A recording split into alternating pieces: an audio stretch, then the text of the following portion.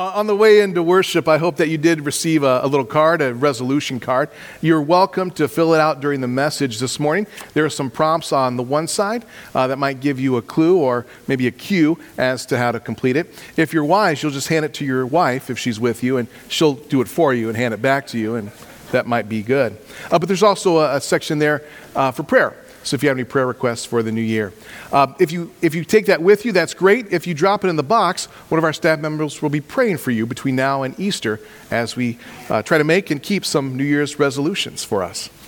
So I'm wondering, you saw one of my resolutions. What are your New Year's resolutions? Have you made any yet?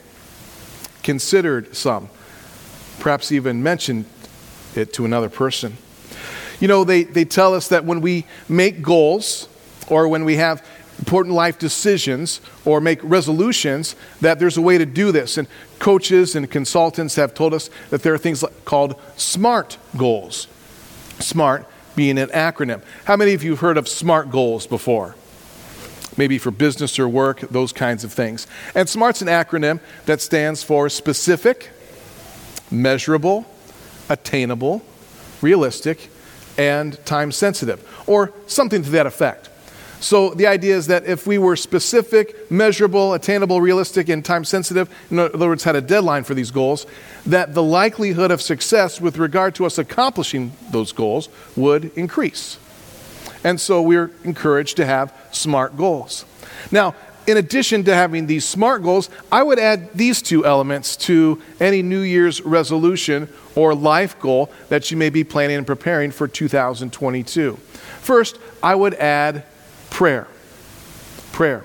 Because invoking the power of the Almighty, I think, is important when we're making important decisions for our lives, especially if they'll impact other people. And because I would rather have God on my side as opposed to not having on my side when I make these important decisions for my life and well-being. Proverbs 16 reminds us to incorporate God into our goal-making process. To humans belong the plans of the heart, but from the Lord comes the proper answer of the tongue. All a person's ways seem pure to them, but motives are weighed by the Lord. Commit to the Lord whatever you do, and he will establish your plans. That third verse especially, Proverbs 16:3. Commit to the Lord whatever you do, and he will establish your plans. Make room for the Almighty as you make goals for 2022. He will establish your plans.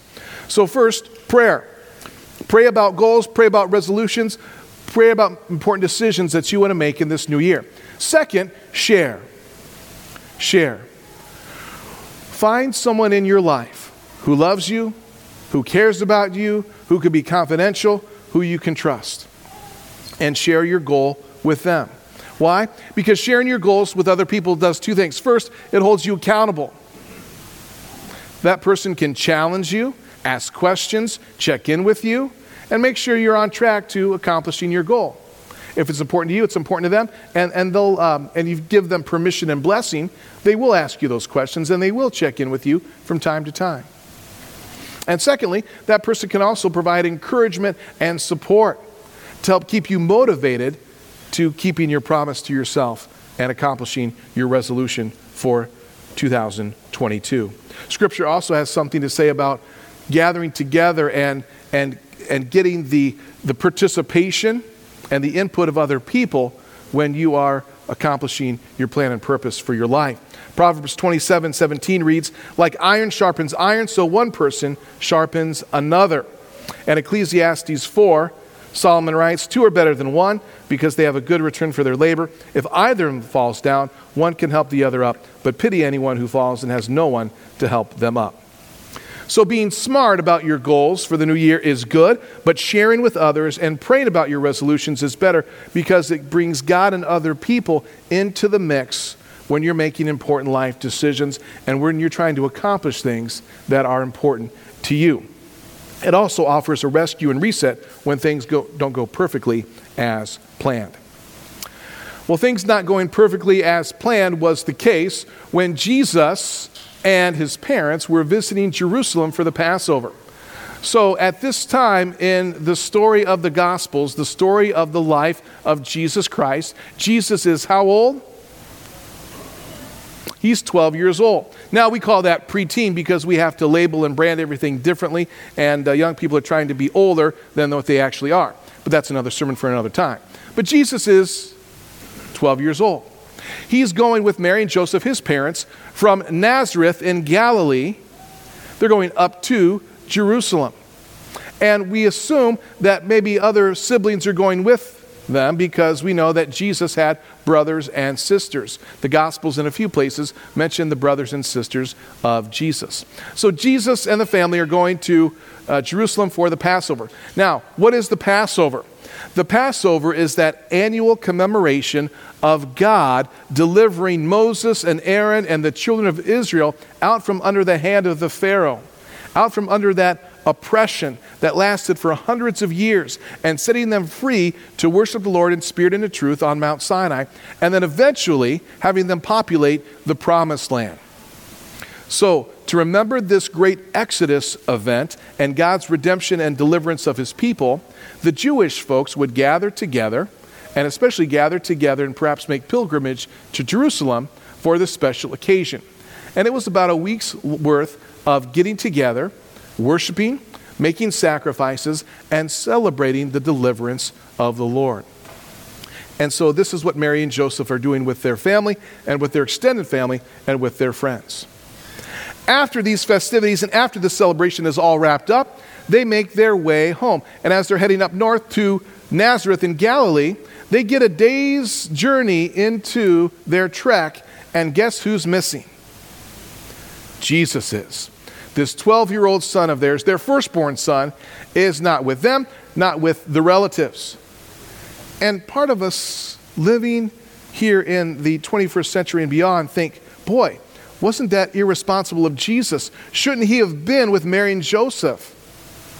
And then part of us says, you know what, at family gatherings, I don't always keep track of my children. And sometimes at Meijer, I don't always keep track of my children. Sometimes in Frankenmuth, I always don't keep track of my children. I mean, that's why I have Life 360, right? I've got the app, and if they've got their smartphone, then I know where they're at. At least I know where their smartphone's at. We know your tricks. We're on to you. But in any case, we also think, my goodness, Mary and Joseph, wouldn't you keep track of Jesus? But when the family's going together, everyone's together, everyone's looking out for each other. Maybe you assume that, Jesus is with the cousins, he's playing with them or hanging out with them, whatever. So again, we have to let Jesus off the hook here a little bit, and Mary and Joseph off the hook a little bit here, and understand that culturally and even relationally, that this was probably okay, that the family is traveling all together up north and all together down south, and they're returning from this celebration of the Passover.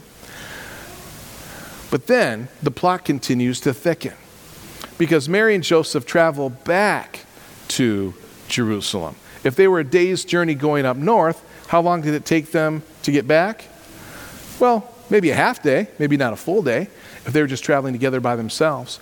But in any case, they're traveling back down to Jerusalem. And as they go back down to Jerusalem, how many days does it take them to find Jesus? 3. So we're looking at 4 to 5 days of Jesus being apart from his parents. Now, if you were 4 to 5 days apart from your children, what would happen? Well, great rejoicing for one. No, just kidding. We're on the tail end of Christmas break here, right? It's about time for those kids to get back at school. But it would be a different ballgame here and now, right? I mean, we're talking people would call people, authorities might be involved, you might be on the news, people would be interviewing your neighbors and your extended family, and they'd go, yeah, I always knew there was something not right about that family. Yeah, go figure. But in any case, here we have Jesus and Mary and Joseph, and where do they find Jesus? In the temple courts. What is Jesus doing? He's sitting there with the Jewish religious leaders, and they're asking and answering questions of one another. And the teachers there seem pretty impressed with Jesus. And Jesus seems to be wise beyond his years. And his responses are impressive. And as Mary and Joseph come onto that scene, they're impressed too. But they're also overwhelmed with fear and relief and anxiety and worry. And I'm sure they're happy to see Jesus, thankful that he's alive and that he's safe and he's sound. But then comes the confrontational moment when Mary asks Jesus, "Where were you?"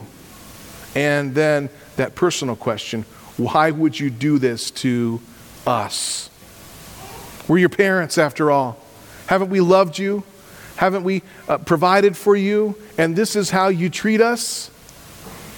The confrontation and challenge comes to Jesus. And Jesus doesn't bite on that. Instead, he kind of asks a question, pushing back on Mary and Joseph, and says, "Where do you think I would be? Didn't you know that I'd be in my Father's house? Didn't you know that I would be about my Father's business?" Now, young people, when mom and dad ask you a question, don't say that. Don't say, "Well, I was at the church with Pastor Brad. I'm about my Heavenly Father's business." No. Answer them truthfully and honestly, and then be obedient to them. But this is Jesus. And sometimes, friends, people forget who Jesus is. And I wonder if this was Jesus gently reminding his mom and dad who he was. Mom and dad, have you forgotten who I am? Have you forgotten why I've come? Have you already forgotten about the angelic announcement before my birth? The visit of the shepherds on the night I was born? The worship of the Magi as they came and presented those special gifts to me months or perhaps a year and a half later?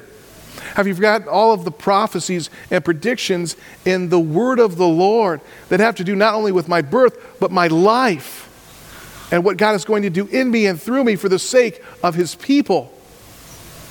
Mom and Dad, have you forgotten who I am, why I've come? Maybe for a moment they did. And maybe for a moment the worries and the anxiety of being parents of Jesus got the best of them.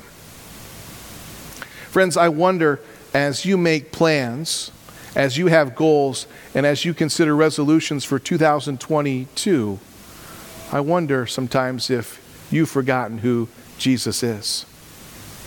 Sometimes we worry, stress, and fret about so many things in life, so many things that we cannot control, so many things that we're not responsible for, that we cause ourselves so much mental anguish, so much cognitive dissonance, so much turmoil. And sometimes we invite other people into that instead of receiving the peace that passes all human understanding and allow that to guard our hearts and minds and keep us close and connected with Christ and also close and connected with other people. But as we consider 2022 and the year before us, I think it'd be helpful for us to remember who Jesus is. And who is Jesus? Well, first, he's the one who has been with us all along. Jesus says, "I am the Alpha and the Omega, the first and the last, the beginning and the end." Jesus has promised us, "I will be with you always, even to the end of the age." He promises to be with us through the good times and the bad times, the happy times and the sad times, all the way to eternal life. And as we look back at our life through those eyes of faith, haven't we seen our Lord? Haven't we seen him showed up in those times when we've needed him?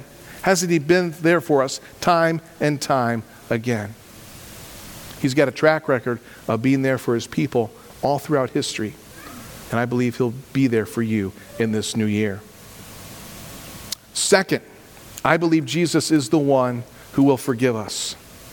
He will forgive us because that's why he came. Remember the angel's announcement to Joseph before Jesus was born.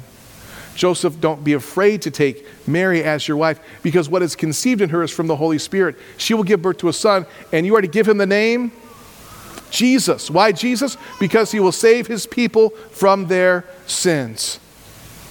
Jesus lived a perfect life so he could forgive you of your sins, so that he could be that perfect sacrifice on the cross, taking the punishment and paying the penalty that you would have incurred with your life.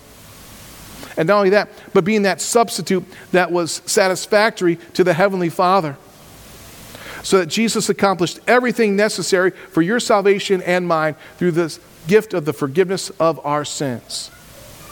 And not only that, but he also came back to life, demonstrating his power over sin, death, and Satan, and then going ahead of us to prepare a place for us to go in the future. Jesus Christ is the one who's not only with you, but also the one who forgives your sins. And he will forgive your sins in this new year. Because it's going to happen. You're going to get off to a great start, and then you're going to get off track. You're going to remember who God is, but then you're going to forget. You're going to make mistakes. You're going to treat other people poorly.